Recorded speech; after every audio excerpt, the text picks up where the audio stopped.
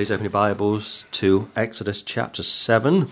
Exodus chapter 7. This will be week number 13. And as of last Sunday, we have accumulated 7.5 hours of material so far. Exodus chapter 7. Exodus chapter 7. Look at verse 1, please. And the Lord said unto Moses, See, I have made thee a god to Pharaoh, and Aaron thy brother shall be thy prophet. So, if you think of Jesus, you may think of John, or if you think of Paul, you may think of Barnabas, or if you think of Peter, you may think of John. If you think of Antichrist, you may think of the false prophet. Time after time, people are found in Scripture as working in pairs, going out in twos. And the Lord said unto Moses, See, I have made thee a god. If you look at the Jehovah's Witness Blasphemous Bible from John 1:1, it says how Jesus Christ was a god, lowercase g. And if you think about that for a few minutes, what they are saying in essence is that there are two gods. There's a big God, being Jehovah, of course, and there is a small God, a minor God, being Jesus. But of course that won't do. But here, what you've got in essence is Almighty God speaking to Moses, and he's saying this, that as far as Pharaoh is concerned, you will be a god to him. Because Pharaoh was very superstitious, a polytheist, and therefore for him to weigh up Moses, for him to try and appreciate or praise Moses, what Jehovah wants to do is to really raise him up. Elsewhere in Scripture, it speaks about the gods. I think it's Psalm 82. And it says how the Lord stands amongst the congregation, or in the congregation of the gods. And if you speak to people who hold to the gap theory, they say this. They say, well, before Adam arrived, there was a pre-Adamic race. And it was controlled by Lucifer. And he was the god of this world. And something went wrong. A rebellion broke out against the one true God, and therefore God said, that's it, wipe them all out and start all over again. I personally don't hold to the gap theory. I've never really held to it. I know many good dispensationalists hold to the gap theory, but I don't. But the point is this, the term a God or God many times refers to in the meaning of leadership, governors. If you look at the Hebrew word for God or gods, 9 times out of 10, the word is Elohim. If you think of Genesis 1:1, it says, in the beginning God created the heaven and the earth, the heavens and the earth. And that word God in Hebrew is Elohim, which can be in the sense of the one true God or in the sense of gods. One more time, 7:1.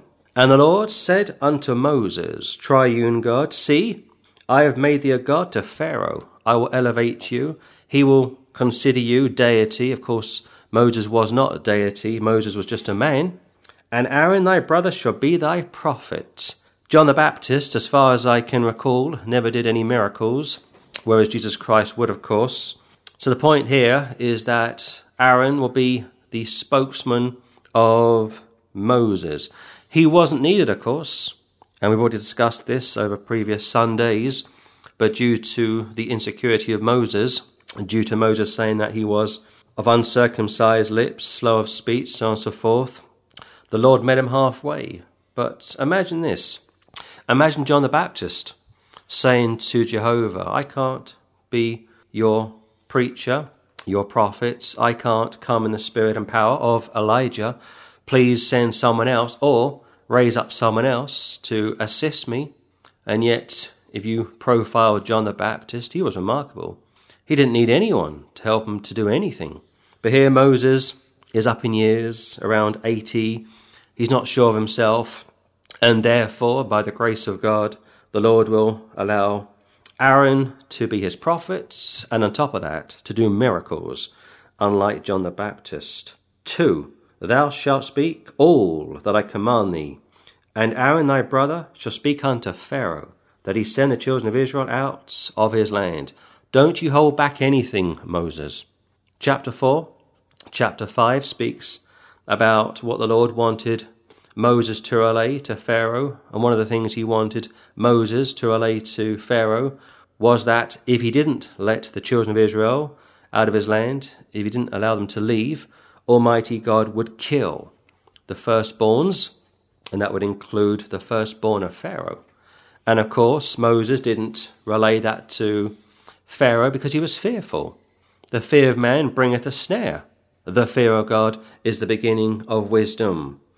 So Moses and Aaron are going to work very closely together. And just for the record, when it comes to their age, there's no more than 3 years between them. You've also got Miriam working in the background, not doing signs and wonders. And yes, she is referred to as a prophetess, but in the sense of worshipping, praising, and pleasing the Lord. She wouldn't receive revelations as such. She wouldn't predict the future as such.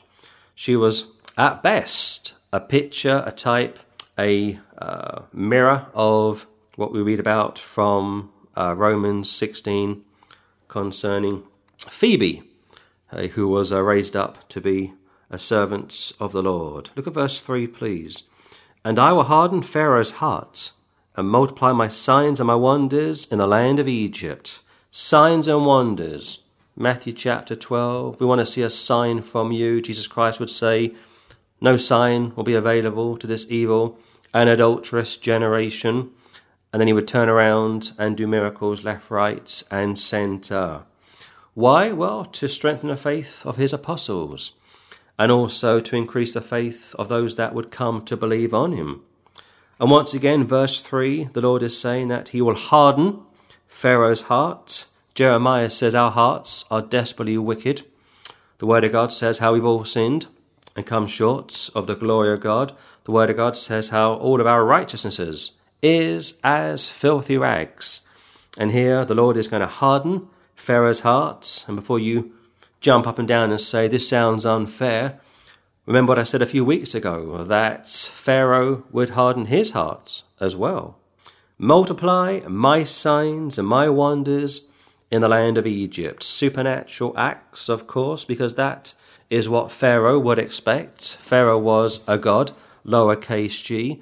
Pharaoh was deity in his own mind, of course. And Pharaoh was polytheist. Pharaoh had sorcerers. Pharaoh had people that were on a retainer, if you will. He could just click his fingers and his lieutenants, his magicians, would come to his aid. Throughout the life of King James, he would, during most evening meals, have at least 1 or 2 theologians not far from his dinner table, and he'd be entertaining his dignitaries, VIPs, and he would jump from subject to subject, somewhat of a butterfly really. He spoke 6 languages, and he would be one moment speaking about hunting, that was his real love, and then he would switch to something like this piece of scripture, and he could read it in Hebrew. He could translate it into English, Latin, and French, as could his mother, Mary, Queen of Scots, and on several occasions during an evening meal with many dignitaries around his table, he would consult his theologians. He would consult his men of the cloth, as they are referred to, and he would love to play games, theological games, with those that were standing all around him. During one winter, he was no more than 22, 23. He spent the entire winter reading the book of Revelation, studying the book of Revelation. Could you imagine Prince Charles doing that? No, you can't. Can you imagine Prince William doing that? No, you can't. Can you imagine Prince Harry doing that? No, you can't. And he spent the entire winter reading, researching Revelation in English and Greek. And you ask yourself, why? Well, he was preparing for a debate with a Jesuit priest. Could you imagine the current sovereign doing that? I think Queen Elizabeth speaks a few languages. I know she speaks French, but I don't think she speaks Greek. I might be wrong, but I don't believe, as educated as she was, as wise as she is when it comes to her diplomatic charms and experiences, but when it comes to the Greek language, Koine Greek, I don't think she is able to speak such a language. And the purpose of James, like I say, spending the entire winter and I mean the entire winter in Scotland, and Scotland is a very cold country if you don't know, in the winter months, was in preparation for a public debate with a Jesuit priest, and that debate ran 5 hours. And of course, you know who won. James, of course, King James of Scotland. He wiped the floor with this Jesuit priest, a bit like when Ruckman debated Keating. He wiped the floor with Keating. Or when Martin debated Pacqua, Martin wiped the floor with Pacqua. These Jesuits, like the current Pope, don't really believe in anything. If you look back to this past week, the Pope gave an interview, yet another interview, and he said that hell doesn't really exist, that the souls of unrepentant people just disappear, a bit like Limbo, which they closed, quote unquote, back in 2006. And that story has gone all around the world, and Catholic theologians have been running around trying to undo the damage. Another interview popped up this past week from Pope Benedict, and he gave this interview maybe 4 or 5 years before he retired. And he said the same sort of a thing, that non-Christians, and of course he means non-Catholics, can go to heaven. You don't have to be a Catholic to go to heaven.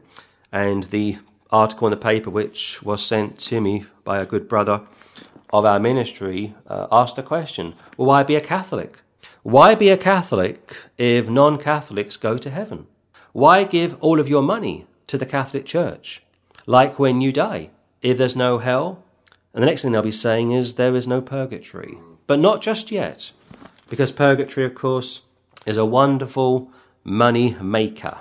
Of course, it is a racket as far as we are concerned, but such Catholics have shot themselves in the foot. And I'll say this before I move on. Why aren't we hearing more from educated Catholics, like middle-class professional Catholics? Why aren't they standing up and speaking out against their popes, 2 popes?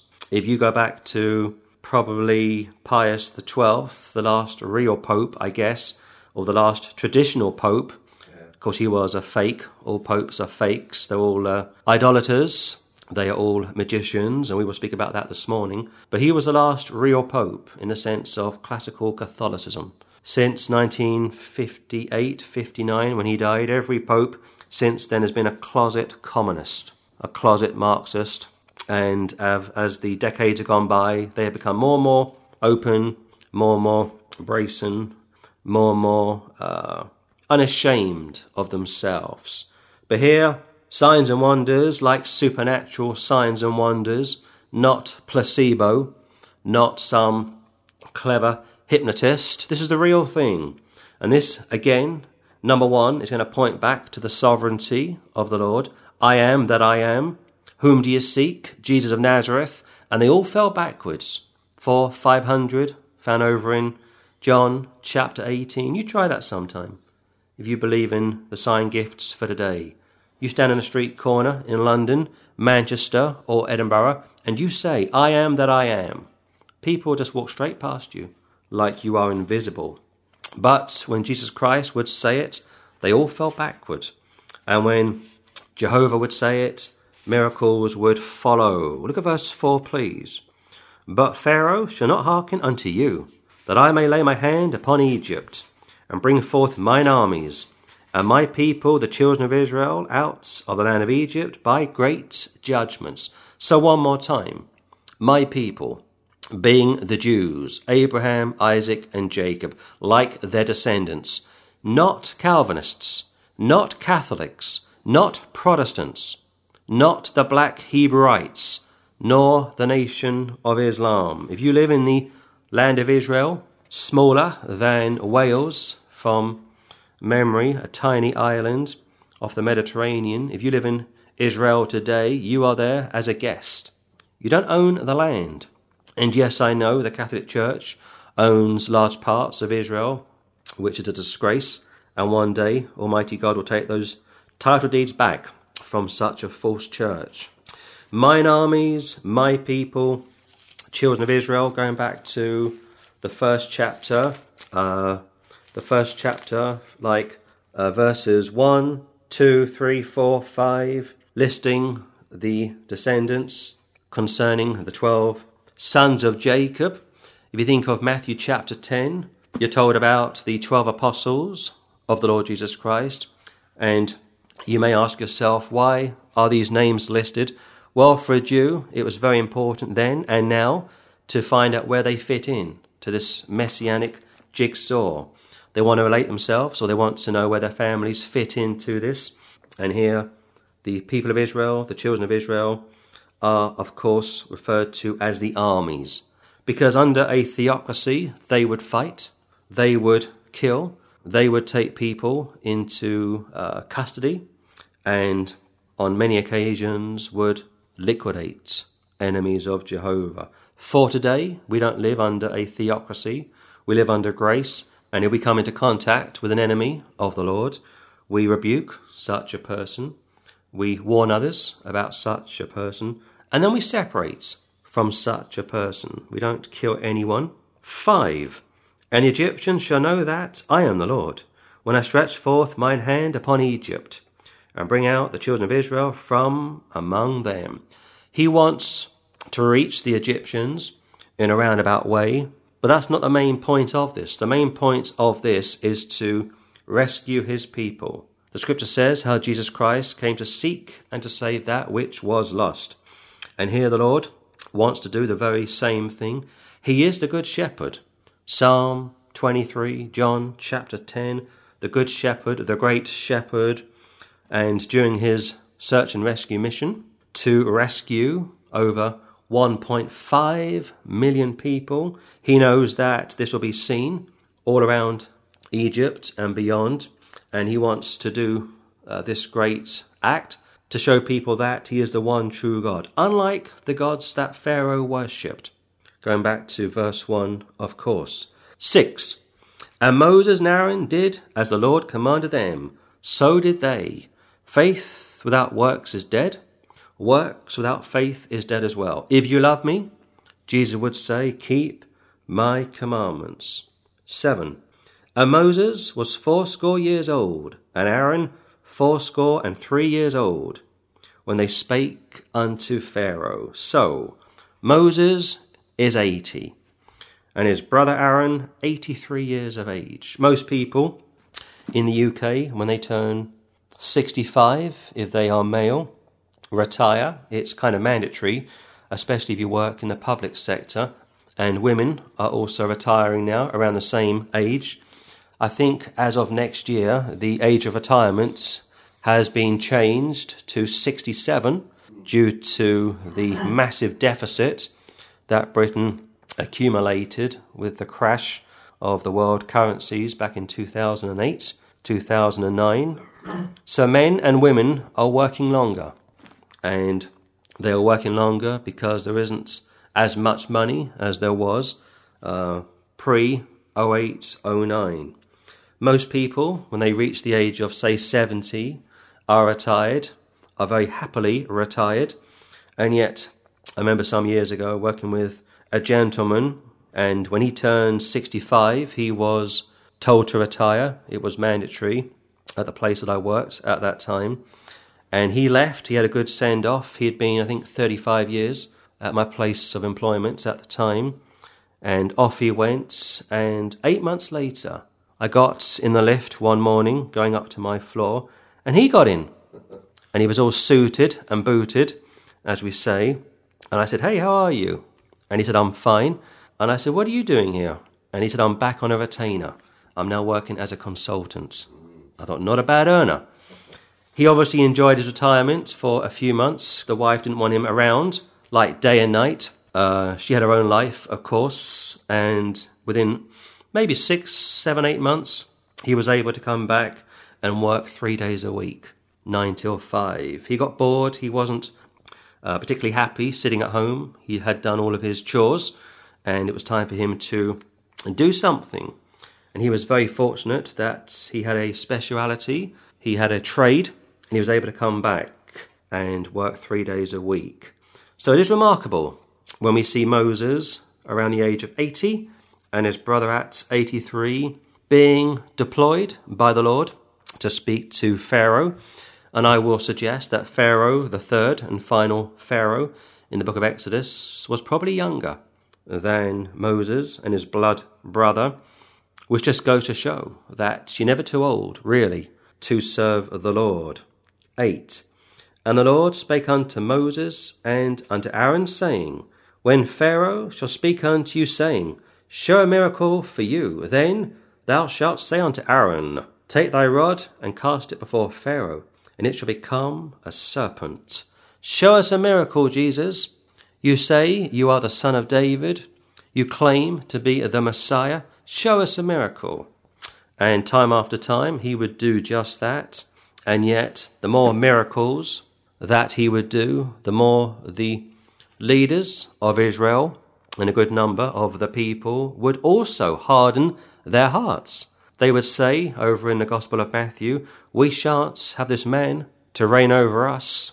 And to this day, a good number of Jewish people are very hostile towards Jesus. And for a good number of Christians, like born-again Christians, they don't know what to do with that. I caught a debate last night. It was filmed probably 25 years ago in America, and it concerned a group called Jews for Jesus. Unfortunately, a charismatic ecumenical group, but back in the late 1970s, early 1980s, it was something of a novelty. It was kind of unusual to hear a Jewish group, real Jewish men and women that had come to faith in Jesus Christ, and parts of their purpose, like ex-Catholics for Christ, was to reach out to their own people. And they've been going for, 35 years now. And this television debate took place, like I say, maybe 20 years ago or thereabouts. And this Jewish guy was debating the representative for Jews for Jesus. It wasn't a scholarly debate like James would enjoy with the Jesuits, or Ruckman and Keating, Martin and Pacquiao. It got a bit touchy in parts. But the hostility from certain members of the Jewish audience concerning Jesus was quite shocking. Again, I think a lot of Christians, not all, but a lot of born-again, Bible-believing Christians that are premillennial, have a love for Israel, and rightly so, love the Jews, and rightly so, and yet they are paralyzed.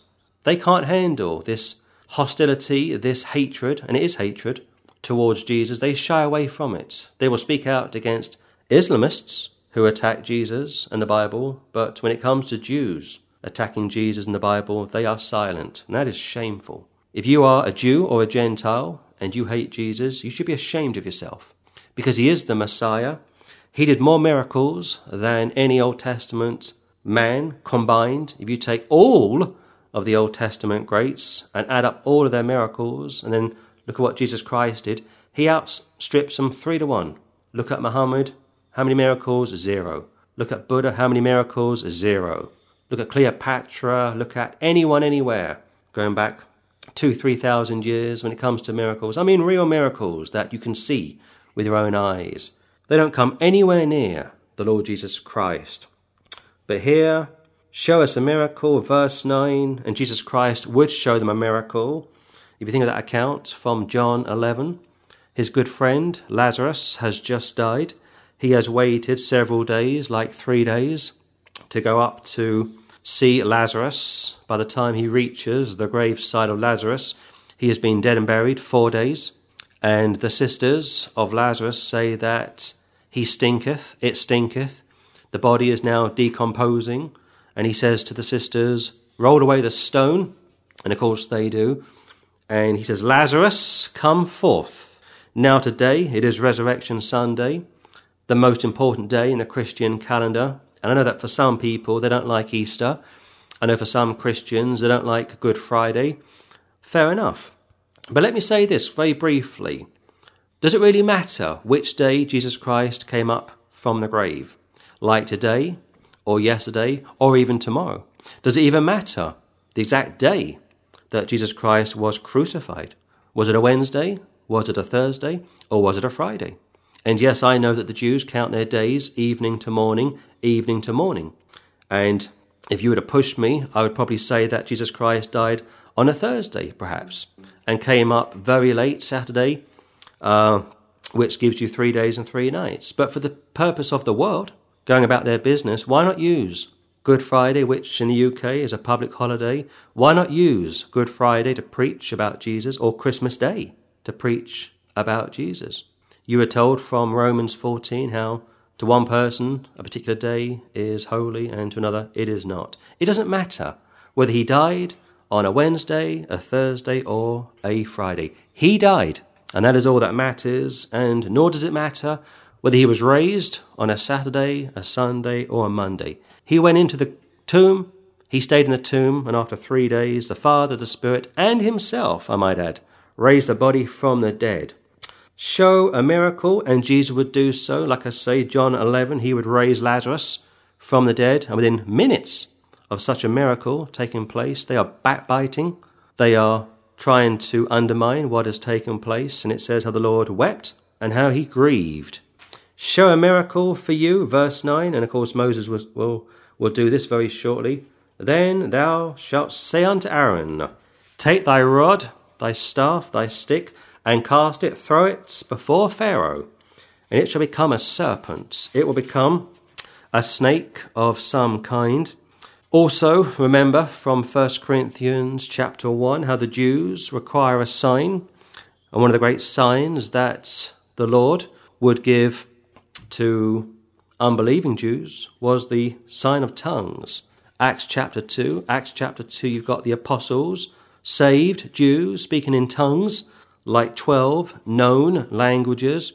That was seen by dozens, if not hundreds, perhaps thousands of Jews that went up to the temple for the day of Pentecost, and they heard the apostles, including Matthias, speaking in tongues, and they said to themselves, this is incredible. Others said that they are drunk, and of course you know that Peter gets up and away he goes. Look at verse 10, please. And Moses and Aaron went in unto Pharaoh, and they did so as the Lord had commanded. And Aaron cast down his rod before Pharaoh, and before his servants, and it became a serpent. So, once more, Moses and Aaron are working hand in hand, like Paul and Barnabas, like Peter and John. I think it's Acts 5, Peter and John are detained. They are whipped, beaten, and it speaks about them rejoicing that they were worthy to suffer for the Lord.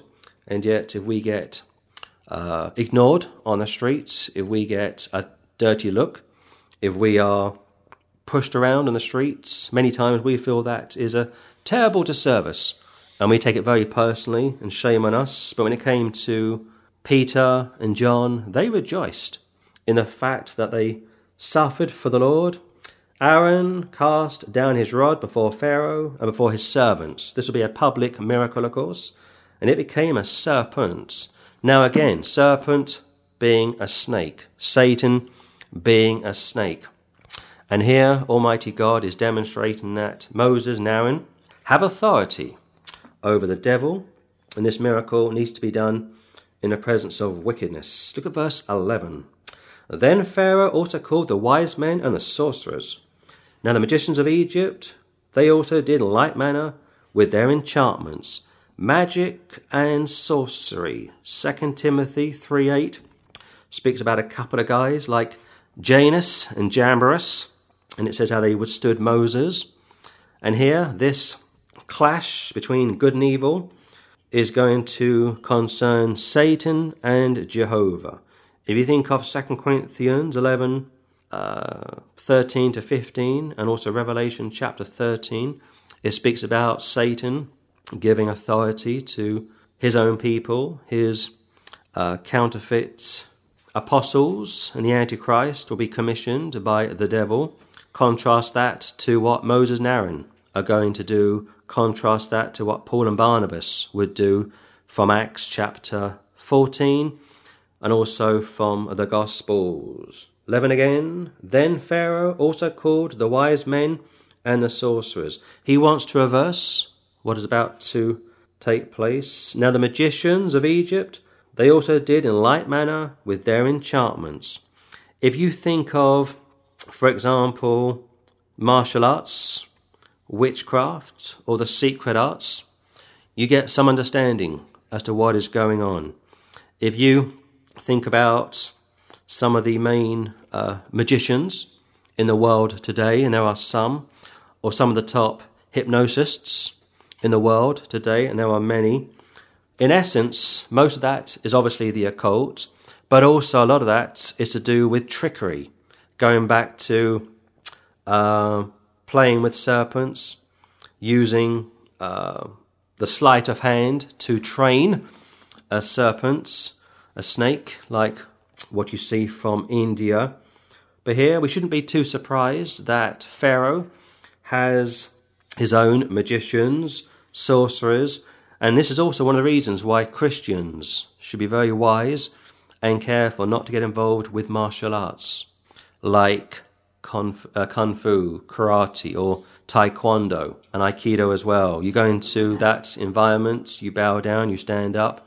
A lot of that, unfortunately, is a throwback to the ancient world. Witchcraft has never gone away. In fact, I think it was 5 years ago, the Royal Navy announced that for the first time in the history of the Navy, they were allowing a female Satanist to become a chaplain on one of their subs.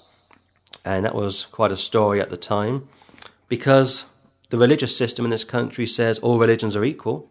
In fact, just this morning, the Archbishop of Canterbury is doubting the legitimacy of the resurrection. Wales, and yet if you were to question his salary, he would go bananas. If you were to say to him, can you show me from Scripture why you should get a salary? He'd go straight to 1 Corinthians chapter 9. You know he would. He wouldn't question that. But he'll question the resurrection. Francis will question hell. Benedict will question the words of the Lord Jesus Christ, how no man cometh unto the Father but by me. And here the whole thing is a farce. But here, these verses are dealing with a major clash. The first major clash concerning Moses and Pharaoh, concerning Aaron and the magicians, the sorcerers in the court of Pharaoh. And again, one last time, the term enchantment simply means witchcraft, secret arts, martial arts.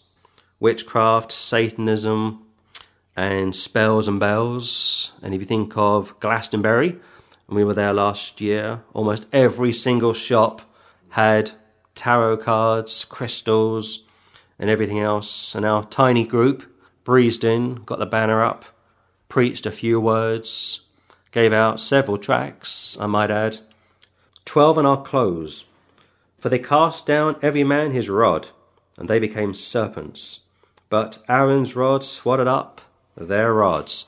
So you've got Aaron with a singular rod, a stick, which becomes a serpent, a snake, and it's a bit like throwing dice. Not that I've ever done it, but I've seen how they do it. They throw dice, the dices roll, and here you've got a clash of the rods, and it says how they cast down every man his rod. Also note, there are no women present, and they became serpents, plural, but Aaron's rod swallowed up their rods. Absolute panic. Now they got to deal with the reality that Aaron is the real thing, like Paul and Barnabas. In fact, if you think about John chapter 3, when Nicodemus comes to Jesus at night, and he says, we know who you are. We know that no man can do what you do. And that term, we, means the children of Israel. In fact, Nicodemus was a rabbi. He was a senior rabbi, and he believed the Old Testament inside out, like King James would believe both Testaments, unlike religious people today, like the Archbishop of Wales or his counterpart in Canterbury, or the previous or the last two popes in Rome. And the list goes on and on and on and on and on. And is it any wonder that there is so much confusion? Is there any wonder that so few people go to church anymore? You've got the top boys at the top, very bright sparks, been to the best universities and theological seminaries in the world, like Rome, which, if you are a Catholic, is the place to go to. I wouldn't want to go there. Or if you are from England, Oxford and Cambridge, and yet this past week we saw Stephen Hawkins have his Anglican funeral. And what is that for? He was an atheist. His second wife was a practicing Methodist, and they would clash repeatedly. And yet he died a few days ago, was buried yesterday, was cremated yesterday at a cathedral, a place of worship in Canterbury. We were there last summer, praise the Lord, a good outreach indeed. Talk about a hypocrite. Why are these people having so-called Christian funerals? And you wait till Dawkins dies. Be the same sort of a thing. Yeah. Let's have a service. Let's remember these people. They are wonderful, and yet they spit in the face of the Lord. They blaspheme him. They ridicule him. They call him filthy names. And yet when they die, quick, get the priest. Quick, get the vicar. Let's have a religious service of some kind. They are hypocrites, stinking hypocrites. Their friends are hypocrites. The churches are also hypocrites to allow such people into their buildings for a burial as such. And here, had Aaron been present in Canterbury yesterday, he would have been absolutely distraught to see such hypocrisy. He would have got his rod out and thrown it on the ground and said, "Repent, for the kingdom of heaven is at hand," like John the Baptist would say from Matthew chapter 3. So 12 verses from Exodus chapter 7, and we've still got a long way to go, but this is the book when it comes to miracles, and the battle lines have now been drawn between good and evil, between the truth and heresy. And if you are a Catholic, if you are an Anglican, if you are a Darwinist, if you are a scientist, and you think you are smart or that you have the truth, can you show me that you have such from the Scripture? And if the answer is no, then you have nothing. And by the time we get through with the book of Exodus, you will find, you will see, you will appreciate, you will witness the destruction of the greatest nation on the face of the earth. Not due to an army of hundreds, tens, but two men working under the inspiration of the Holy Ghost. Like John the Baptist, like Jesus Christ, like Paul and Barnabas, like Peter and John, and of course like the two witnesses found in the book of Revelation. So last Sunday we were able to cover the first 12 verses from Exodus chapter 7, and if you just joined us, where have you been? We've been very blessed over the last 13 weeks to accumulate around 8 hours of material, and therefore for today, if we may, let's begin in verse 13. "And he hardened Pharaoh's heart, that he hearkened not unto them, as the Lord had said." Keep your hand there and jump over to, let's see now, just before we started to go out live, a verse came to my mind. Luke chapter 6, chapter 6, look at verse 45, please. "A good man out of the good treasure of his heart bringeth forth that which is good, and an evil man out of the evil treasure of his heart bringeth forth that which is evil. For out of the abundance of the heart his mouth speaketh." Go back to Exodus chapter 7. So you've either got a good heart or a bad heart. You either produce good fruit or bad fruit. And of course the other option is that if you are carnal, you will go both ways. There will be times when you will be more holier than others, but when it comes to the rule, when it comes to the norm, you're either good tree or bad tree. You either got a good heart or a bad heart. And of course, if you have a good heart, that means you've been regenerated. And if you have a bad heart, that means you haven't. So 7:13, hardened Pharaoh's heart. This will be the second or third time that this has taken place. And every time the Lord would harden Pharaoh's heart, he would return it in return, that he hearkened not unto them, as the Lord had said.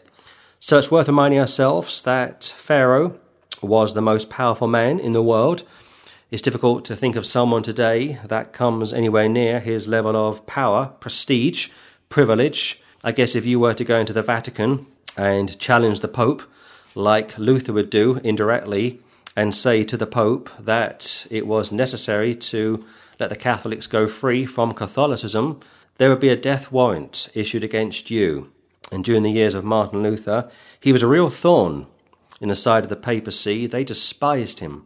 And I think it was Paul V who ordered his death. But what the Pope didn't realise is that The lords and dukes in Germany were very fond of Martin Luther, and they gave him safety and sanctuary. And therefore Luther was able to write against Rome, challenge Rome, indirectly through his writings.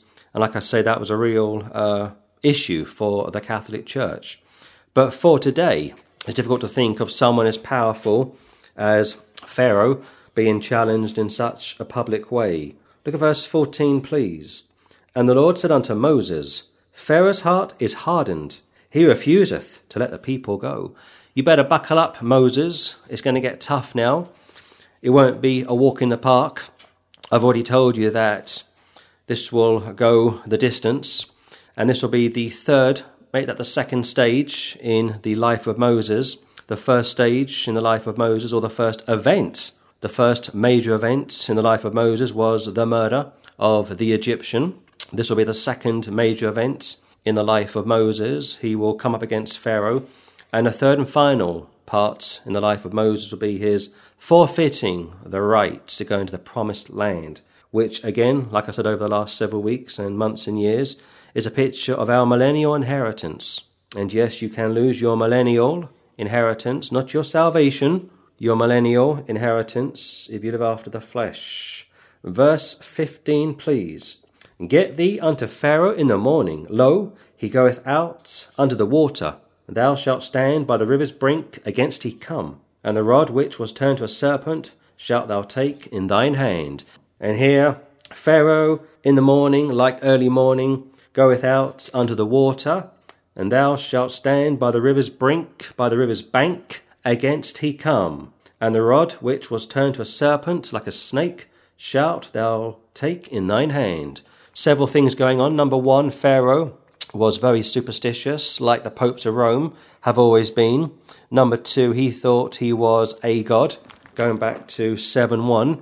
Number three, he believed in miracles, and therefore the Lord wants to meet him on his own ground, if you will. On top of that, never forget that Pharaoh would have had many people standing around his inner circle, his lieutenants, if you will. So this will be a very public demonstration of the Lord's sovereignty. But here, water, river's brink, the bank of the River Nile, and I'll speak about that in a moment. Against he come, when he come, and the rod which was turned to a serpent shalt thou take in thine hand.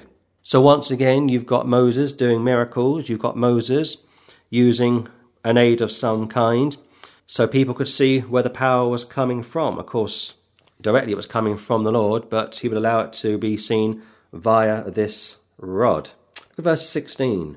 And thou shalt say unto him, The Lord God of the Hebrews hath sent me unto thee, saying, Let my people go, that they may serve me in the wilderness. And behold, hereto thou wouldest not hear. Up until now, Pharaoh, you haven't listened, and I've been ordered to come to you, to speak to you. And I'll say this, that the description here from verse 15 is not only the first of three rendezvous between Moses and Pharaoh, but this morning ritual will involve some kind of religious aspect to it. He wasn't just going down to the river's bank, the river's brink, to have a swim. It was a form of purification. And I'll say this as well. If this river's bank, river's brink from verse 15 is the River Nile, which I believe that it is, let me tell you some important and interesting facts. The River Nile is 6,670 kilometers. That's 4,160 miles. It is the longest river in Africa and the world. This river flows through Uganda, Ethiopia, Sudan, and Egypt. Back in 1956, President Nasser decided to close the Suez Canal, and yes, the Suez Canal does feed in to the River Nile. Therefore, the Nile was, and to this present day, remains a very important aspect to Egypt. During the Gulf War, in fact, both Gulf Wars, the Allies would go through the canal to reach Iraq. So when we think of the Nile, when we think of Egypt, when we think of the Suez Canal, we realize the importance of such an area. And I want to come back and discuss that one more time in a few moments. 16 again. And thou shalt say unto him, you will say to Pharaoh, the Lord God of the Hebrews, not the Egyptians, not the Gentiles, not the Catholics, not the Protestants, not the Muslims, the Lord God of the Hebrews, like the Israelites, hath sent me unto thee, saying, and here this dialogue will be taking place, or it will be spoken probably through the tongue of the Egyptian language. It may have been possible that Pharaoh could speak Hebrew. It's possible the Jews were in his land for over 400 years. It's possible that Pilate and Herod may have been able to speak a bit of Hebrew. But when Jesus Christ spoke to Pilate and Herod, he would have spoken to both in Greek. And here you've got Moses speaking to Pharaoh in Egyptian. Let my people go, they belong to me, that they may serve me in the wilderness. Wilderness is a type of separation, like come out from among them and be ye separate, saith the Lord, and touch not the unclean thing. And behold, here too, up until now, thou wouldest not hear. So he is giving Pharaoh the chance to honour the orders of the Lord. Of course, the Lord knows that Pharaoh will never honour, or he will never obey the voice of the Lord. Jesus Christ speaks about my sheep know my voice, and they listen to my voice. If another should come, like the Antichrist, they won't follow him. Over in Matthew 24, it says that if it were possible, even the elect would be deceived. Of course, it's not possible, and Matthew 24, if you don't know, is speaking about the end of the world, or the end of this current world, when the Antichrist arrives. And when he arrives, many, not some but many, will fall for his deception. Look at 17, if you will. Thus saith the Lord, in this thou shalt know that I am the Lord. Behold, I will smite with a rod that is in mine hand upon the waters which are in the river, and they shall be turned to blood. So, if the Nile, if we are to assume this is the river Nile, and I believe that it is, if we look at the Nile today, over 4,000 miles in its total length, are we to assume, or could we assume this? Could we assume that maybe not all 4,000 miles would be turned to blood? Imagine that. Imagine countries like Uganda, Ethiopia and Sudan, all Islamic by today's standards, of course, and Egypt, witnessing such a display.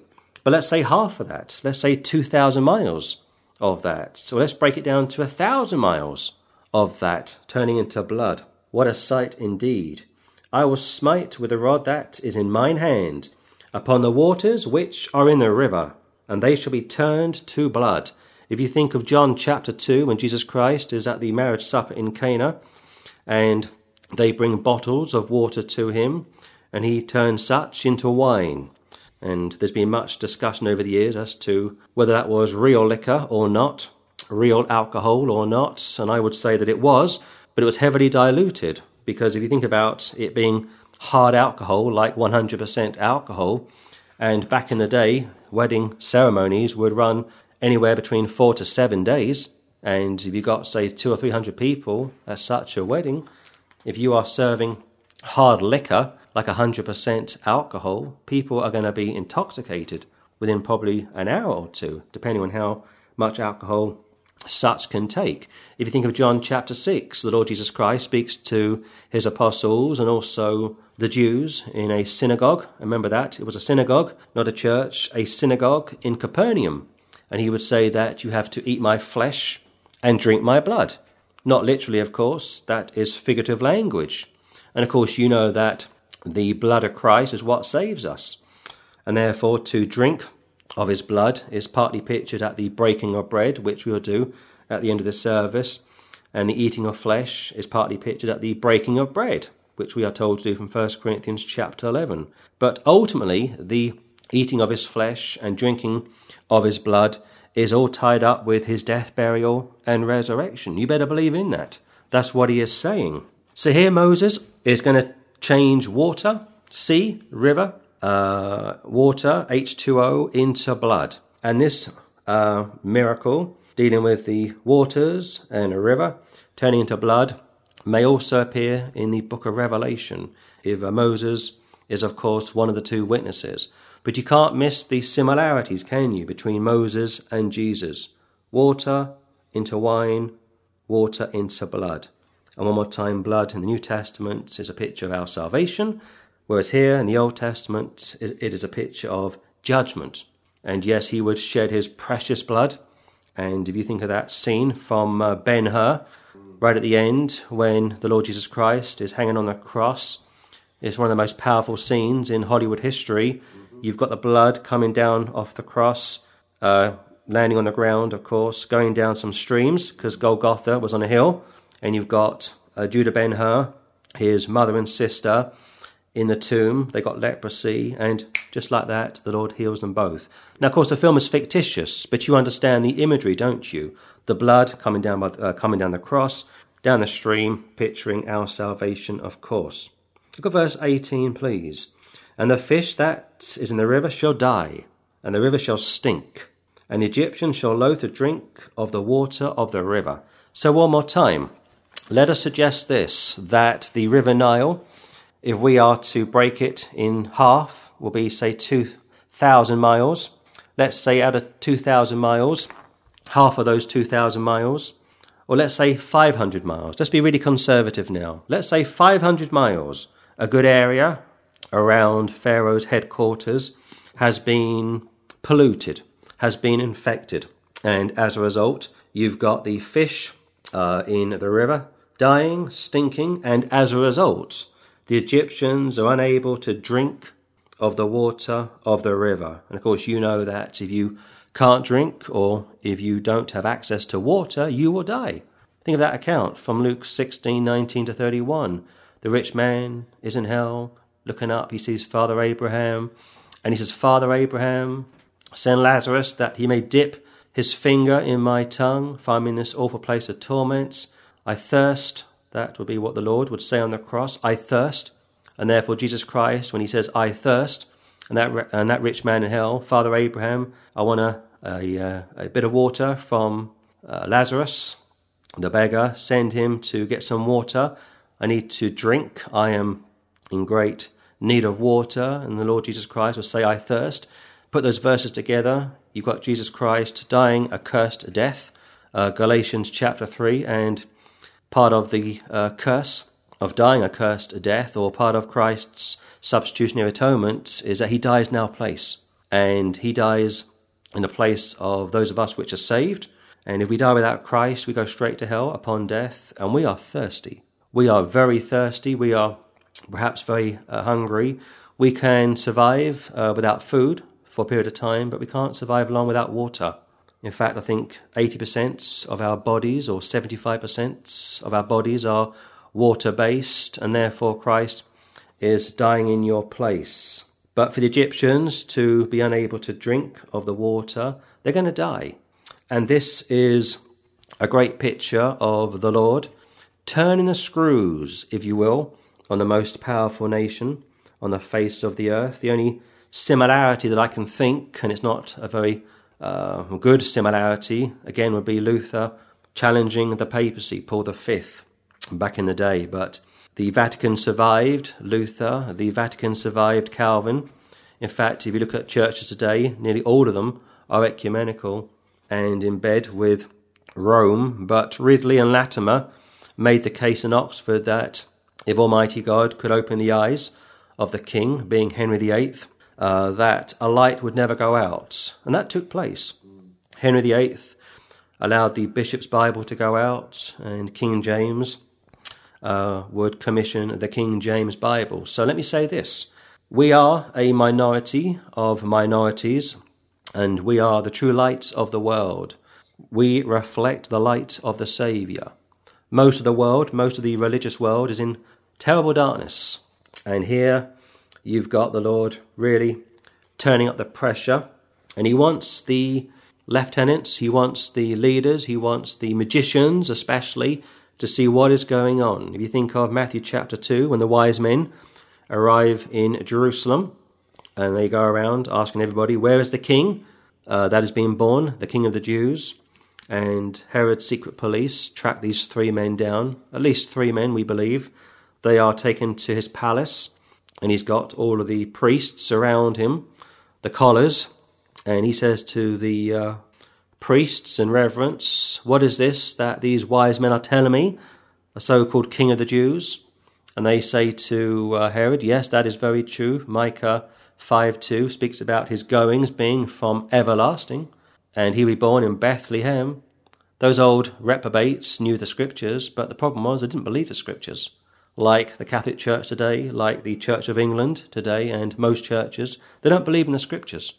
This is the bottom line. They don't believe that the Word of God is the inspired, infallible Word of God. Look at verse 19, please. And the Lord spake unto Moses, say unto Aaron, take thy rod, and stretch out thine hand upon the waters of Egypt, upon their streams, upon their rivers, and upon their ponds, and upon all their pools of water, that they may become blood, and that there may be blood throughout all the land of Egypt, both in vessels of wood and in vessels of stone. Keep your hand there and go to Revelation chapter 9. Another verse that came to me this morning, Revelation chapter 9. Revelation chapter 9, look at verse 13, please. And the sixth angel sounded, and I heard a voice from the four horns of the golden altar which is before God, saying to the sixth angel which had the trumpet, loose the four angels which are bound in the great river Euphrates. So, river Euphrates covers Iraq, Syria, and Turkey. The Euphrates is 2,800 kilometers. That is 1,739 miles. Keep that in mind. Jump to chapter 16. Chapter 16. Look at verse 12, please. And the sixth angel poured out his vial upon the great river Euphrates, and the water thereof was dried up, that the way of the kings of the east might be prepared. Go back to Exodus chapter 7. So if we think of the Nile, if we understand that the Nile, number one, is at most 4,000 miles. The Nile feeds into the Suez Canal. The Nile also feeds into the Euphrates.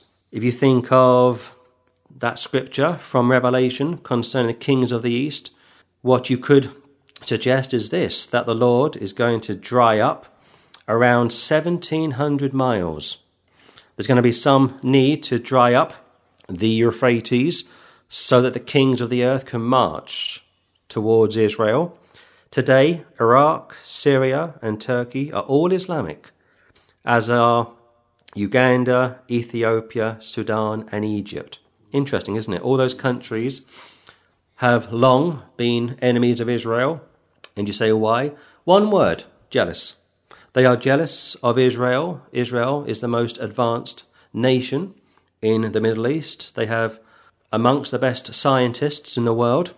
They are always the first when it comes to earthquakes or natural disasters. The Israeli military will transport their first responders to situations around the globe very quickly, unlike such Islamic countries, because they haven't got the infrastructure.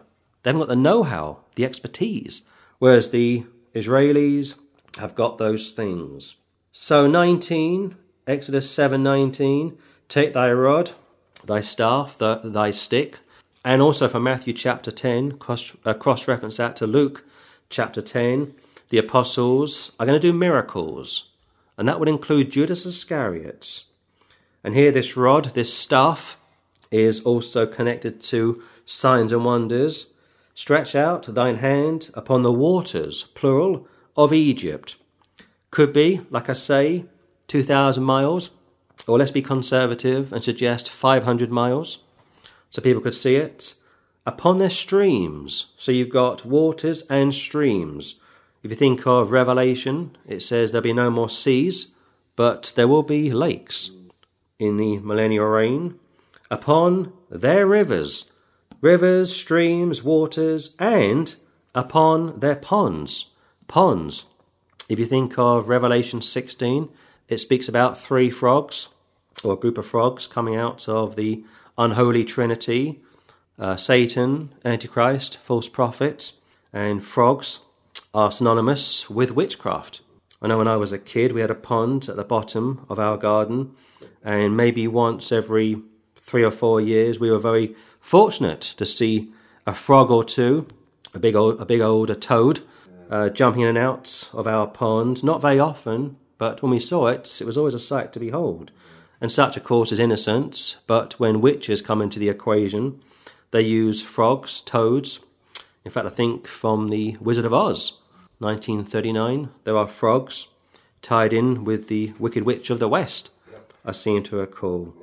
And upon all their pools of water, that they may become blood, picturing judgment once more, and that there may be blood throughout all the land of Egypt. So you got blood covering all of the land of Egypt.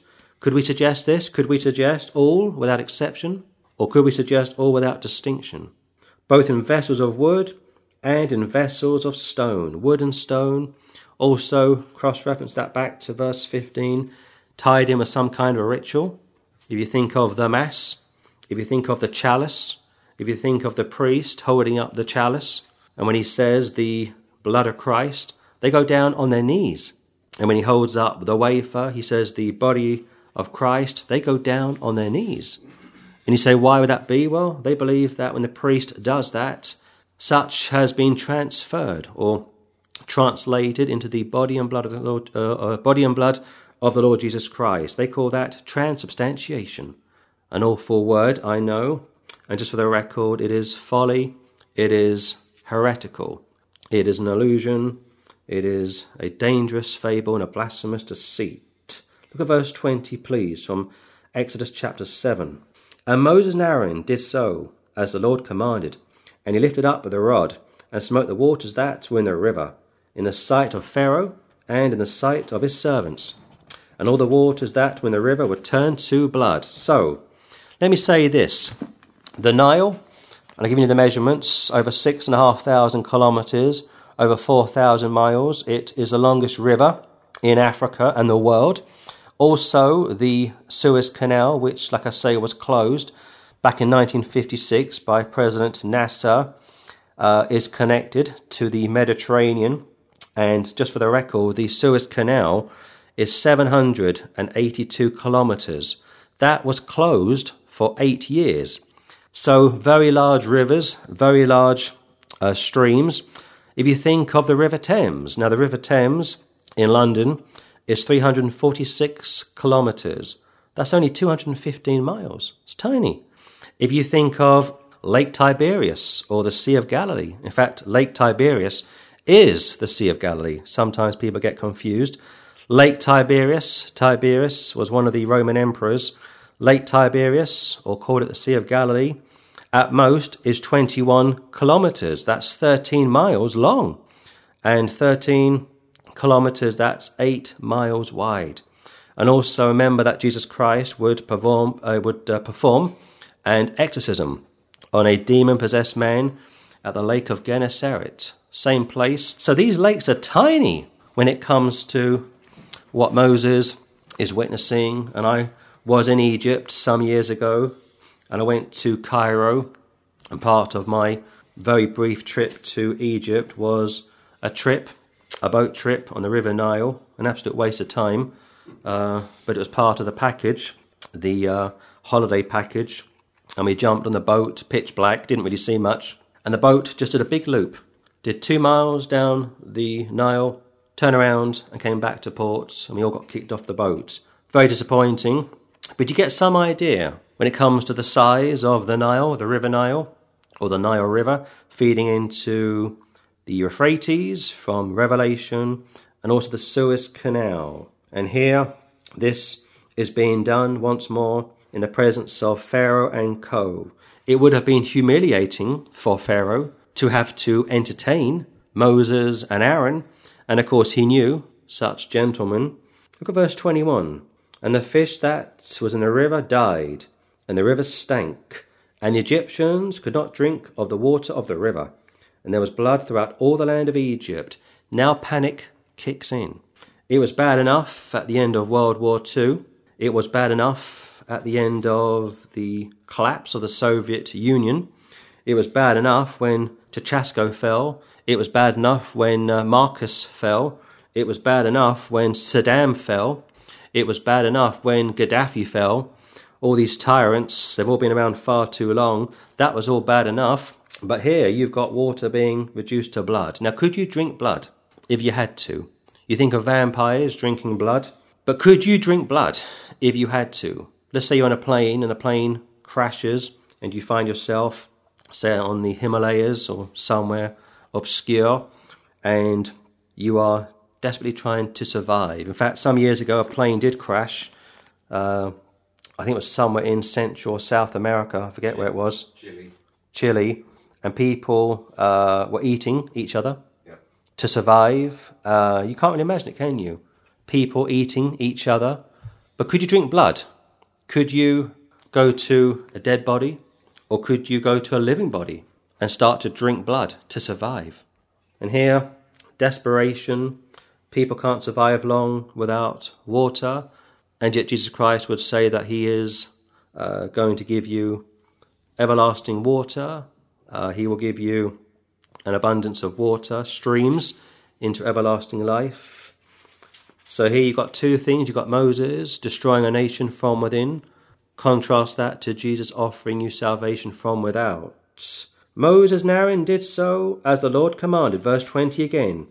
And he lifted up the rod and smote the waters that were in the river, in the sight of Pharaoh and in the sight of his servants. Absolutely humiliating. They couldn't stop this.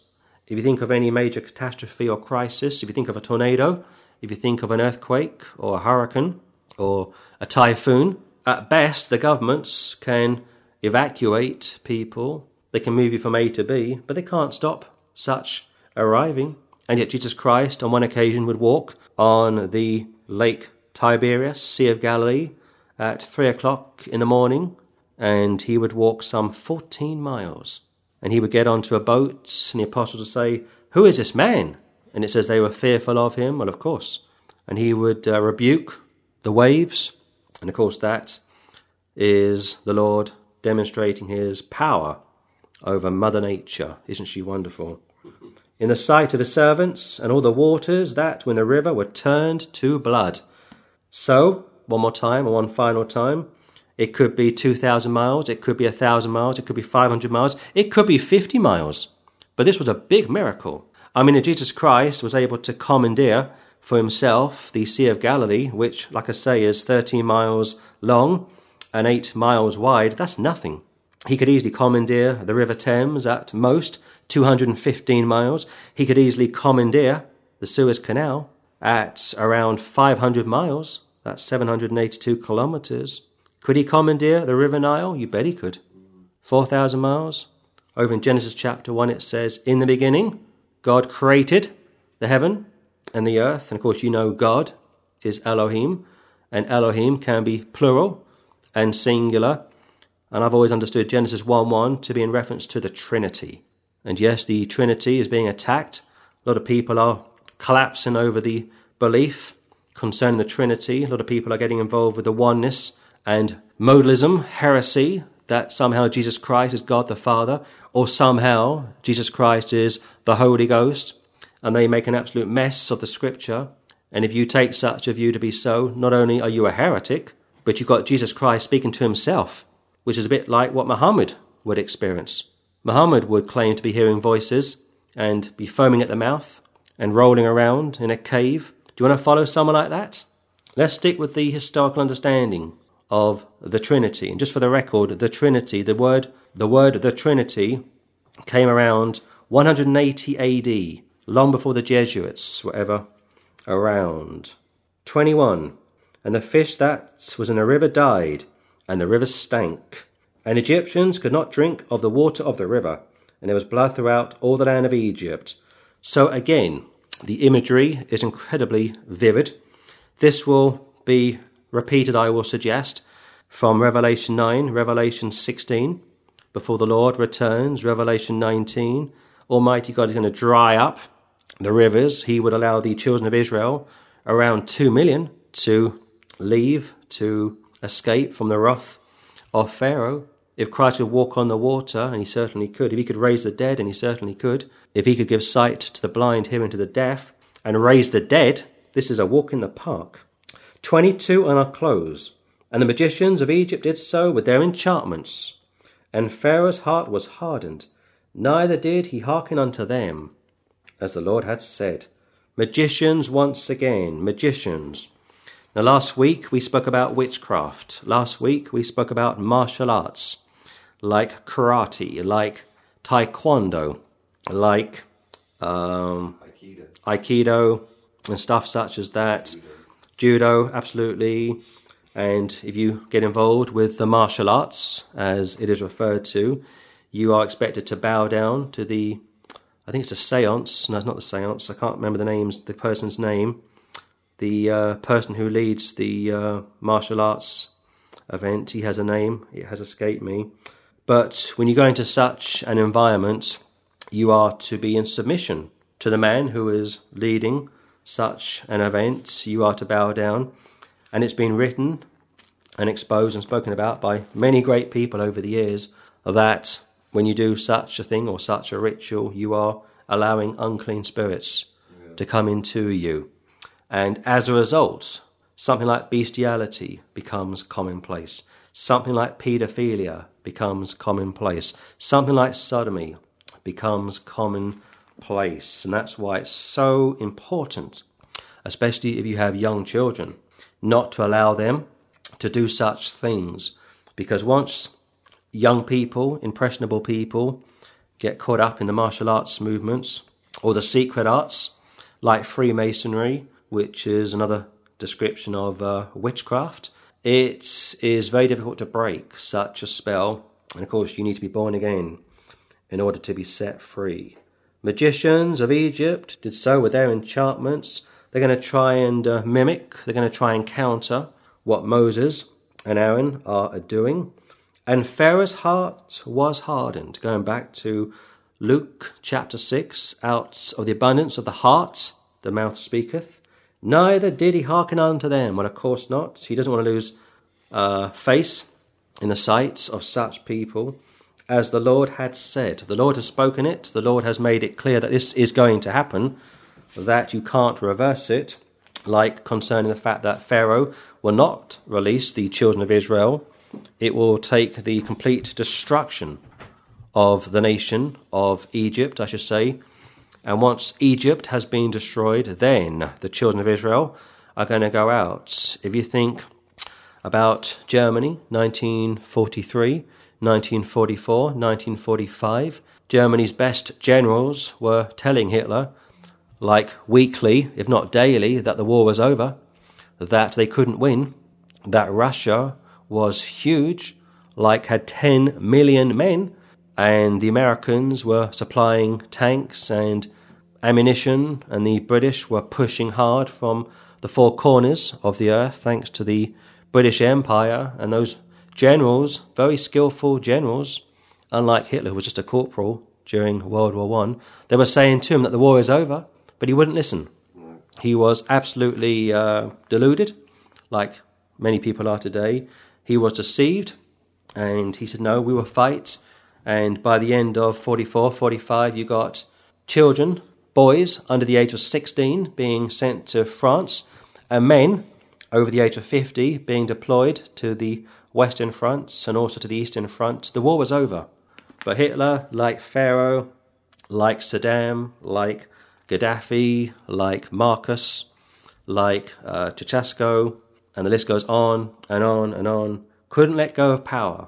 They wanted to retain it for as long as possible, and therefore it will hear from 7:22 results in the destruction of a nation, and once that takes place, the creation of a nation. And this goes back to people unable, unwilling to let go of their power. They want to retain it. They are completely unable to see any way out of surviving without being at the top of their game.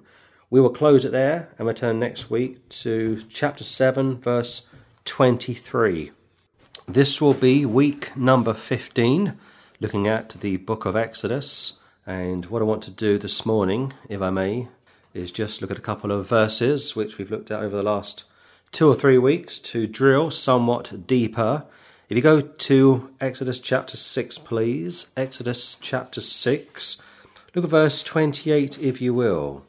And it came to pass on the day when the Lord spake unto Moses in the land of Egypt, that the Lord spake unto Moses, saying, I am the Lord. Speak thou unto Pharaoh, king of Egypt, all that I say unto thee. Keep your hand there and go to 2 Timothy chapter 3. Almighty God speaks to people. We call that oral communication. And then when he speaks to people through some audible voice or through dreams or visions or prophecies, later on they will write down what he has revealed to them.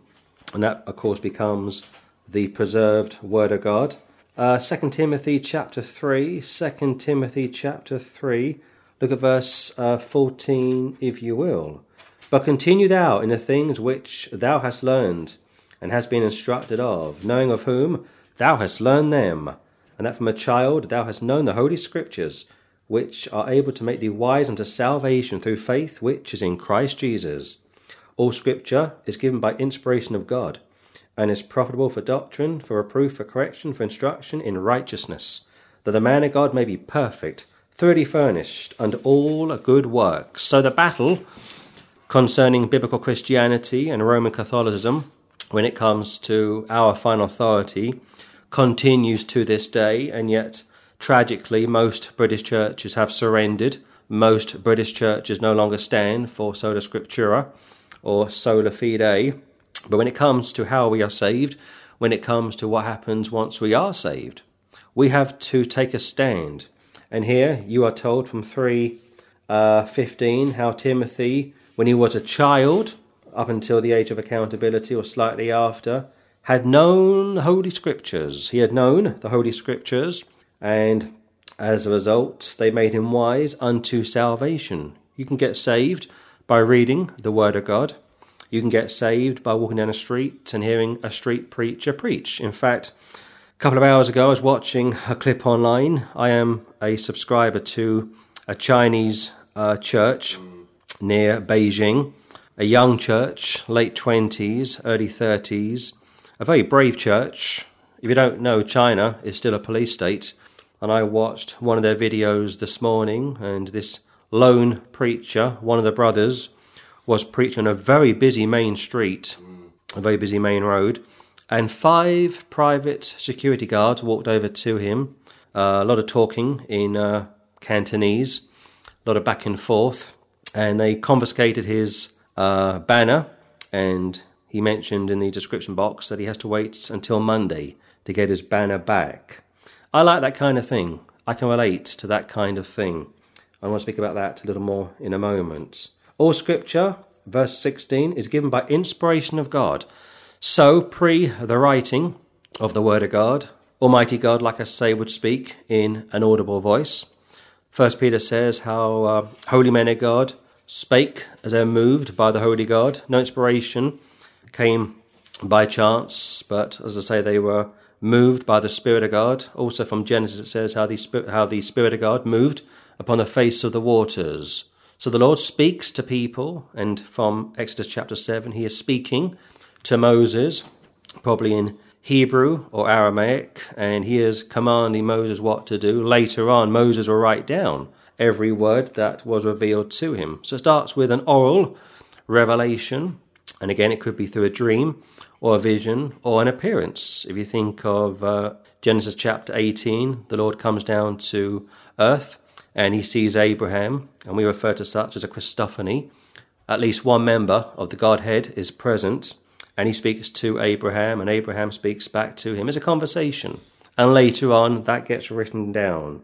All scripture, Old Testament, New Testament, not the Apocrypha, is given by inspiration of God. He breathes it out, and is profitable for doctrine, reproof, correction, for instruction in righteousness, that the man of God, not the woman of God, that the man of God may be perfect, like complete, thoroughly furnished unto all good works. Go back to Exodus chapter 7. So, if you have the word of God, you are totally equipped for everything, anything, at any time. And that's why Rome fears Bible-believing Christians. And that's why for centuries, if you were a Catholic and you wanted to read the Bible, as rare as that would be, you needed permission from your local bishop And if he didn't give you permission, and the chances are he wouldn't, you'd be in great trouble. You'd be in great trouble. So from 6:28, one more time, and it came to pass on the day when the Lord spake unto Moses, all in the land of Egypt, that the Lord spake unto Moses, saying, I am the Lord. I have no beginning, I have no end. I am in the present tense. I am the way, the truth, and the life. I am the good shepherd. I am the resurrection and the life. I am the Lord. Speak thou unto Pharaoh, king of Egypt, all that I say unto thee. That's quite a commandment. That's quite a statement. And without any messing around, Moses now knows what he has to do. And yet, like I've said over the last couple of weeks, he is going to be economical. He won't relay everything from the Lord because he is fearful. From chapter 7, look at verse 6 again, please. And Moses and Aaron did as the Lord commanded them. So did they. So if you think of Acts chapter 15, in fact, go to Acts chapter 15. Acts chapter 15. I am always very supportive of street preachers. I like to stand up for street preachers. And I think of these brave men and women in Beijing, in China, a police state, like I say, a very cruel state. As far as I know, they still have the one-child policy. And when I look at Acts chapter 15, and I think about the verse we just read from 7:6, from Acts 15, I think of verse 25. It seemed good unto us, being assembled with one accord, to send chosen men unto you with our beloved Barnabas and Paul, men that have hazarded their lives for the name of our Lord Jesus Christ. Every time a street preacher, even in the West, every time they go out onto the streets, they are putting their lives on the line. Let's be quite honest. People are being killed for far less than what a street preacher would say and do. I'll give you one more. Go to Romans chapter 16. We're living in dangerous times. I saw a clip this past week of a police officer outside of Liverpool, a traffic police officer, and it was posted online, and he did a stop. He pulled this motorcyclist over somewhere outside of Liverpool, and within 2 minutes of the police car pulling up, a lone officer, he's on the floor. The motorcyclist has overpowered him. And these two men, in the middle of the day, like 10, 11 o'clock in the morning, are rolling around on the floor, and to watch it is pretty awful. And a lone officer, nobody comes to his aid straight away, and then a few cars pull up, guys jump out of the car, and they go and assist the officer, and then 2 minutes later, two bobbies, we call them bobbies in the UK, come running down the street to assist the officer. That could have gone either way. I mean, within 2 minutes, that officer has been overpowered. And there's no way he could have got that man off him. There was a clip posted online last year of an officer in America. He had been in an altercation with a criminal. The criminal overpowered him. The criminal had a gun. And the officer was at the point of no return, the point of death. A passerby saw what was going on, got out of the car, walked over to this criminal, pulled out his gun and said, "Stand back." And he said it 3 times, and the man ignored him. He opened fire, and he shot the criminal, and he was commended by the police chief in America. We're living in dangerous times. Romans chapter 16. Romans chapter 16. Look, please, at verse 3. Greet Priscilla and Aquila, my helpers in Christ Jesus, who have for my life laid down their own necks, unto whom not only I give thanks, but also all the churches of the Gentiles. So it was risky for Moses and Aaron to challenge Pharaoh. It was risky for Priscilla and Aquila and others to indirectly challenge Nero and Titus. And here, twice in the New Testament, brave men, Acts 15, Paul and Barnabas, have been commended by Dr. Luke, who wrote the Acts, and here 16, Romans 16, written by the Apostle Paul. He is commending a husband and wife team.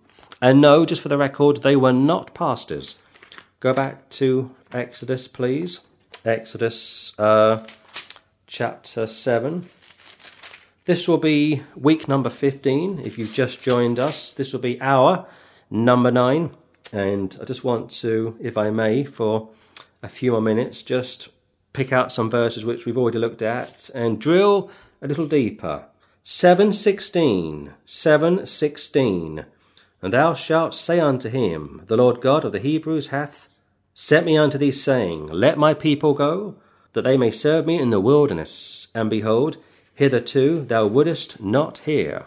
Go to Romans chapter 10, please. Faith comes by hearing, and hearing by the word of God. Romans chapter 10. Romans chapter 10. Look at verse 1, if you will. Brethren, my heart's desire and prayer to God for Israel is that they might be saved. For I bear them record that they have a zeal of God, but not according to knowledge.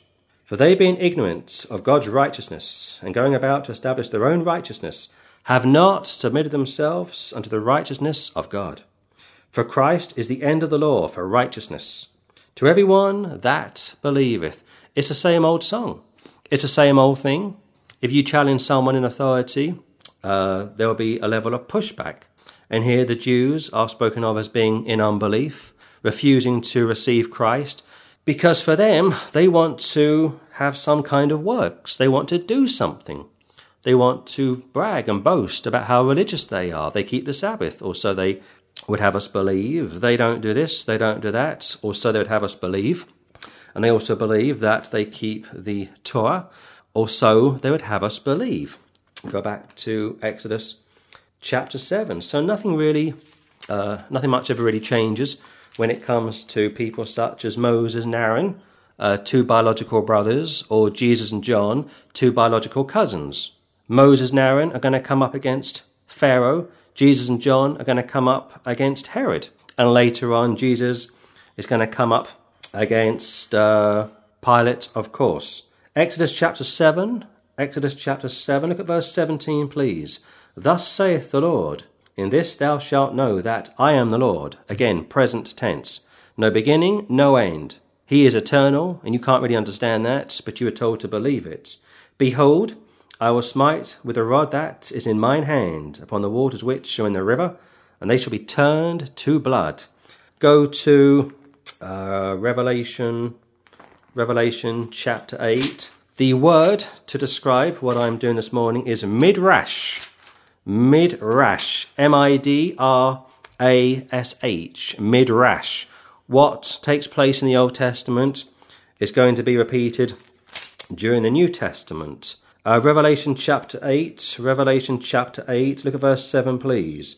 And the first angel sounded, and there followed hail and fire mingled with blood, and they were cast upon the earth. And a third part of the trees was burnt up, and all green grass was burnt up. And the second angel sounded, and as it were, a great mountain burning with fire was cast into the sea.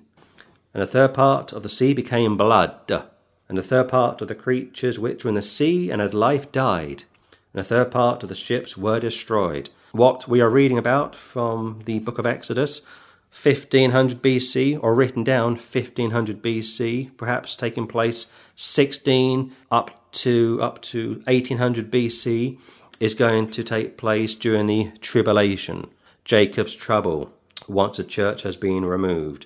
Jump over to Revelation chapter 11.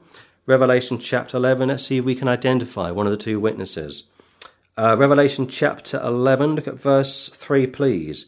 And I will give power unto my two witnesses, and they shall prophesy 1,260 days, clothed in sackcloth. I will give power, also meaning authority. Most teachers in the UK have a lot of responsibility, but no authority, which is no good. A lot of police in the UK have a lot of authority, but no power. Or responsibility, I should say, but no authority. There was a clip posted online last year of a British bobby in Birmingham, and he challenged this Muslim man for making a lot of racket, and somebody posted this online, and this 5 or 6 minute altercation was pretty uneasy to watch, and this Muslim man was cussing, cursing, raising his voice, really making this police officer look like a fool, completely powerless. Going back to, yes, you have the responsibility, but do you have the authority? And I watched this loan officer, no more than 2 years ago, having to take this barrage of abuse, awful to watch, and in the end, the officer walked away. He's on his own. What else could he do? And I read in the paper the following week, the Muslim man was identified by the police in Birmingham and was arrested at dawn and charged with a particular crime. I thought, wonderful. The long arm of the law, as I say, the long arm of the law reached out, traced this man and put him before the courts. But it was uncomfortable to watch. And it went on for a long period of time, like the incident in Liverpool this past week. Look at verse 4, please. These are the 2 olive trees and the 2 candlesticks standing before the God of the earth. Gabriel, when he appeared to Mary, said, I am Gabriel, and I stand in the presence of God, like I am continually standing in the presence of God, which means this, that these 2 witnesses are permanently in heaven in a spiritual sense, but here they're going to be physically on the earth during the tribulation. John chapter 3, it says how the Son of Man is in heaven and at the same time on the earth. You can't really understand that. What that means in essence is that Jesus Christ is Almighty God. And no, he's not God the Father. These are the 2 olive trees and the 2 candlesticks standing before the God of the earth. And if any man will hurt them, fire proceedeth out of their mouth, and devoureth their enemies. And if any man will hurt them, he must in this manner be killed. These are holy men, and if you tangle with such people, you be put to death. John the Baptist was insulted, he was slandered, he was detained, he was treated with contempt for a period of time. Nothing happened because he was chosen to suffer. Jesus Christ was also put through the same type of thing for a period of time. And eventually, when it pleased the Lord, he dealt with such people. At the second advent, if you just as much as look at the Lord Jesus Christ the wrong way, he will execute you. You don't believe me? Read Revelation chapter 19 sometime. Verse 6, please. These have power to shut heaven, that it rain not in the days of their prophecy, like Elijah, and have power over waters to turn them to blood, like Moses, Exodus 6, 7, 8, 9, 10, and to smite the earth with all plagues. That will come next week, chapter 8, as often as they will. So these verses all point back to what takes place in the Old Testament is a picture of what will take place in the New Testament. Go back, please, to the book of Exodus. So we call that Midrash, and that is a term which, as I say, describes something happening in the Old Testament and ultimately happening and concluding, I should say, for the New Testament. 7:22. And the magicians of Egypt did so with their enchantments, and Pharaoh's heart was hardened, neither did he hearken unto them, as the Lord had said. So in case you missed it, this is a heart issue, not a head issue. I think it's absolutely fair to say that Pharaoh knew that these 2 men were, shall we say, unusual, not a couple of kooks. What they were saying was correct, but Pharaoh, like Pilate, Pharaoh, like Herod, was conceited, didn't want to capitulate, didn't want to lose face in the presence of those all around him, which is a problem that even saved people come up against. Nothing worse than standing on a street corner, and I've done it many times over the years, and somebody walks past you, makes a crude remark, or insinuates something, or gets right up in your face, and you have to stay calm. You can't start brawling, you can't start fighting, physically. And to watch these brothers in Beijing this morning, standing on a very busy street with a placard up, preaching the gospel, very calm. And, like I say, 5 private security officers walk over, throw their weight around, confiscate the banner, and yet these brothers, calm as cucumber, didn't start arguing, didn't start shouting, didn't start getting physical. And I've seen other people online do just that. And as a result, they greatly pleased their Father in heaven. But 22 speaks about magicians, like witches, like warlocks, like sorcerers, like clairvoyants.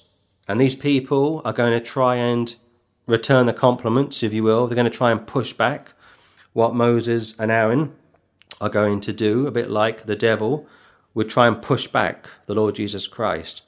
I like to give the accounts when the Lord was on the Sea of Galilee, and we spoke about that last Sunday, also referred to as Lake Tiberias, and also the Lake of Gennesaret. It's late at night, he's fast asleep, and the apostles start to panic. There's a storm, and they say, "Master, awake, we are in great jeopardy," so on and so forth. And he jumps up. In fact, he casually gets up, clicks his fingers, rebukes the wind, rebukes the sea.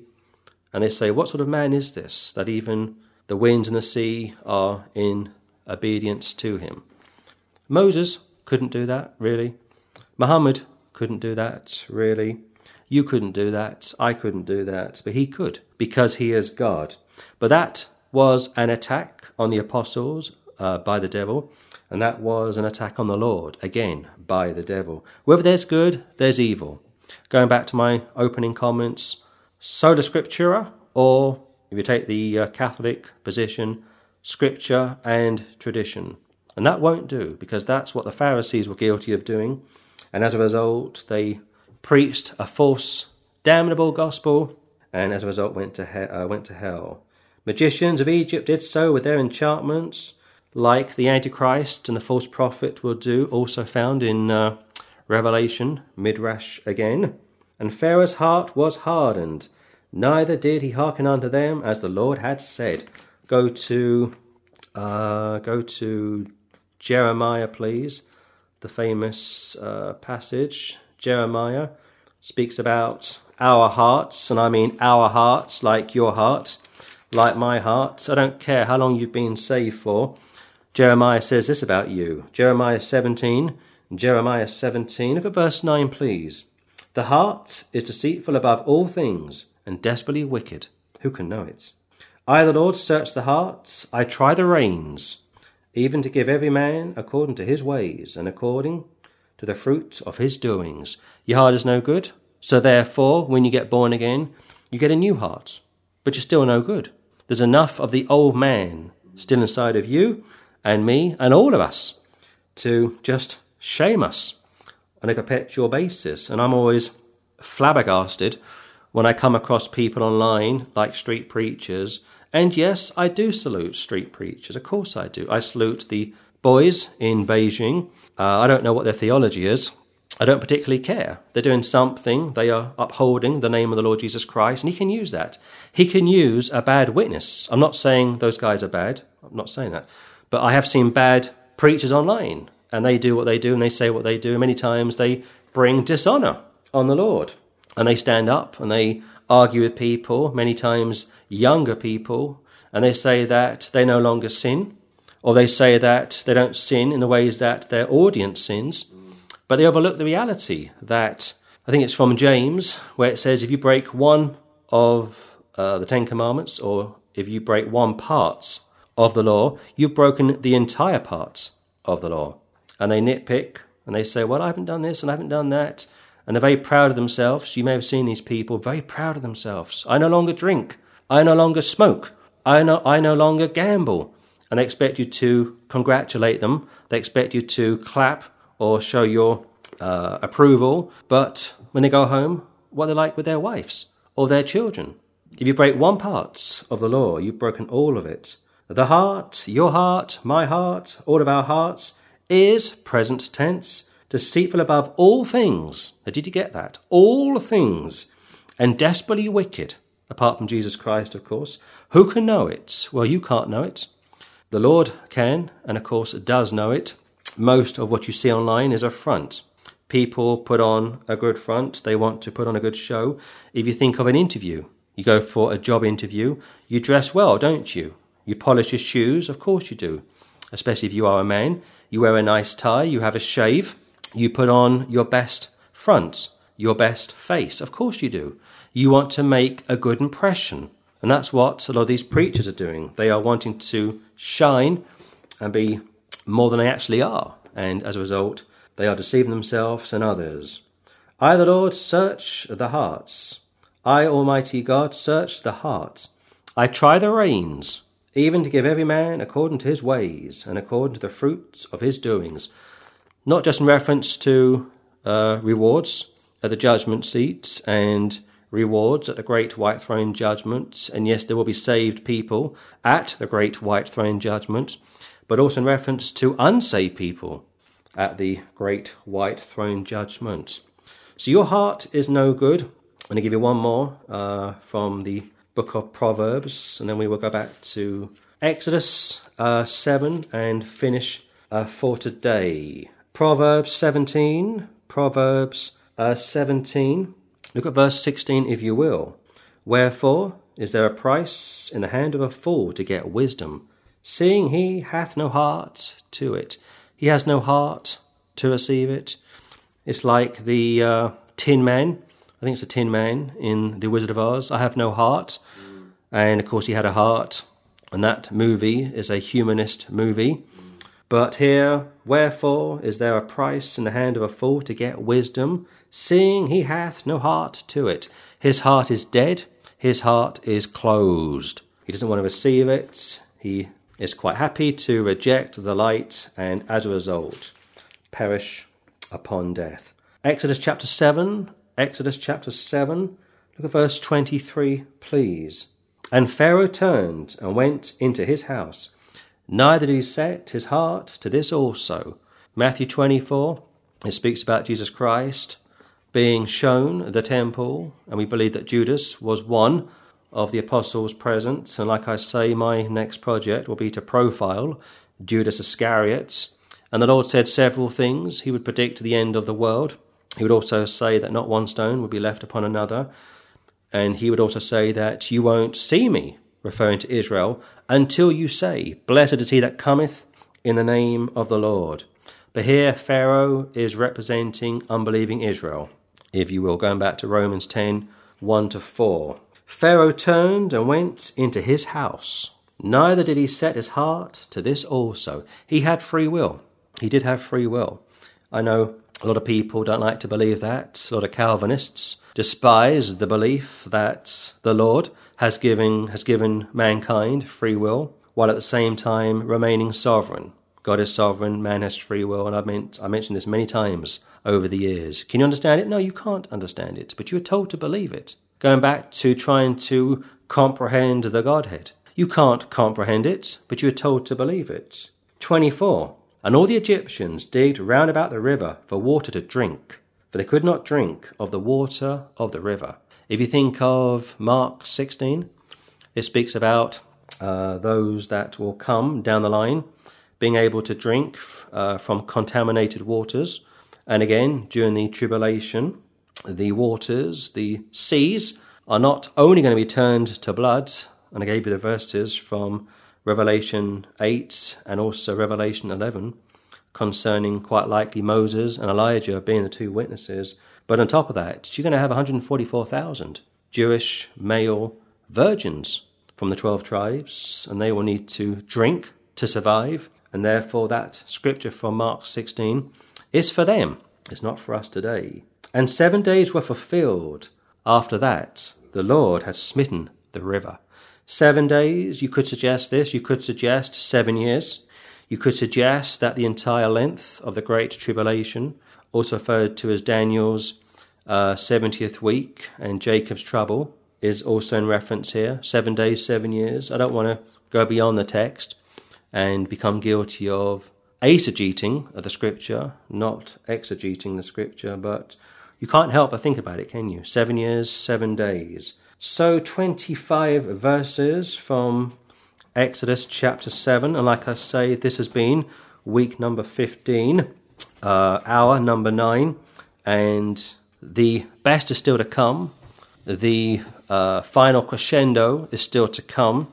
If you think of Jesus and John, they started very slowly, very simply, very calmly. As time went by, the pressure increased, and as a result, John the Baptist was executed. He had his head removed. If you think of that text from Revelation chapter 6, it speaks about the souls in heaven under the altar. They've also been beheaded, which would suggest that during the tribulation, the Antichrist is going to be cutting people's heads off, using guillotines perhaps. Also think of David and Goliath Think of Revelation 19, when the Lord comes back with a sword. And also think of Psalm 110, when the Messiah cuts people's heads off. Again, midrash, from beginning to end. The simplest way to put it would be along the lines of this. What you read in the Old Testament is stage 1. What you read in the New Testament is stage 2. It's like a play, if you will, or it's like a movie, if you will. A typical movie is, say, 120 minutes, 2 hours. Break it in half, 60 minutes for the first half, 60 minutes for the second half. Or think of a football match. A football match runs 90 minutes, break it in half, you've got 2 45-minute segments. The Old Testament is the first half, the New Testament is the second half. Moses and Aaron, Old Testament, are picturing Jesus and John, New Testament, also picturing Paul and Barnabas from Acts chapter 15. Go back to the Old Testament, Pharaoh is going to picture Herod, Pilate, and also the Antichrist. And the Antichrist will work very closely with the false prophets, which if you go back to 7:22, will do signs and wonders like they would do in Egypt to counter the miracles of Moses. So you're either saved or unsaved, you're either good or evil, you're either in the truth or not. There's no middle ground, there's no grey area. And as I say, if you think of the brave people today that are doing frontline work, we salute them. And Moses and Aaron were very brave because they could have been executed. To challenge the authority of Pharaoh could have resulted in their death, like when John the Baptist challenged the authority of Herod. He lost his head. He died. And when the Lord Jesus Christ found himself in the presence of Pilate, due to the Lord's permissive will, due to the Lord's timing, he too would die, not as a criminal, but in the place of criminals, such as you and I. So just a very important recap, looking at those verses, trying to harmonize the Old Testament with the New Testament, looking at sola scriptura versus scripture and tradition, or faith alone versus faith and works. Without the scripture, 2 Timothy 3:14-17, you would be sunk. Yes, you have the law written on your hearts, made very clear from the book of Jeremiah also, but your heart is still desperately wicked, and that's why you need the scriptures to check everything and everyone. I'm going to close it there, and next week pick it up from Exodus chapter 8.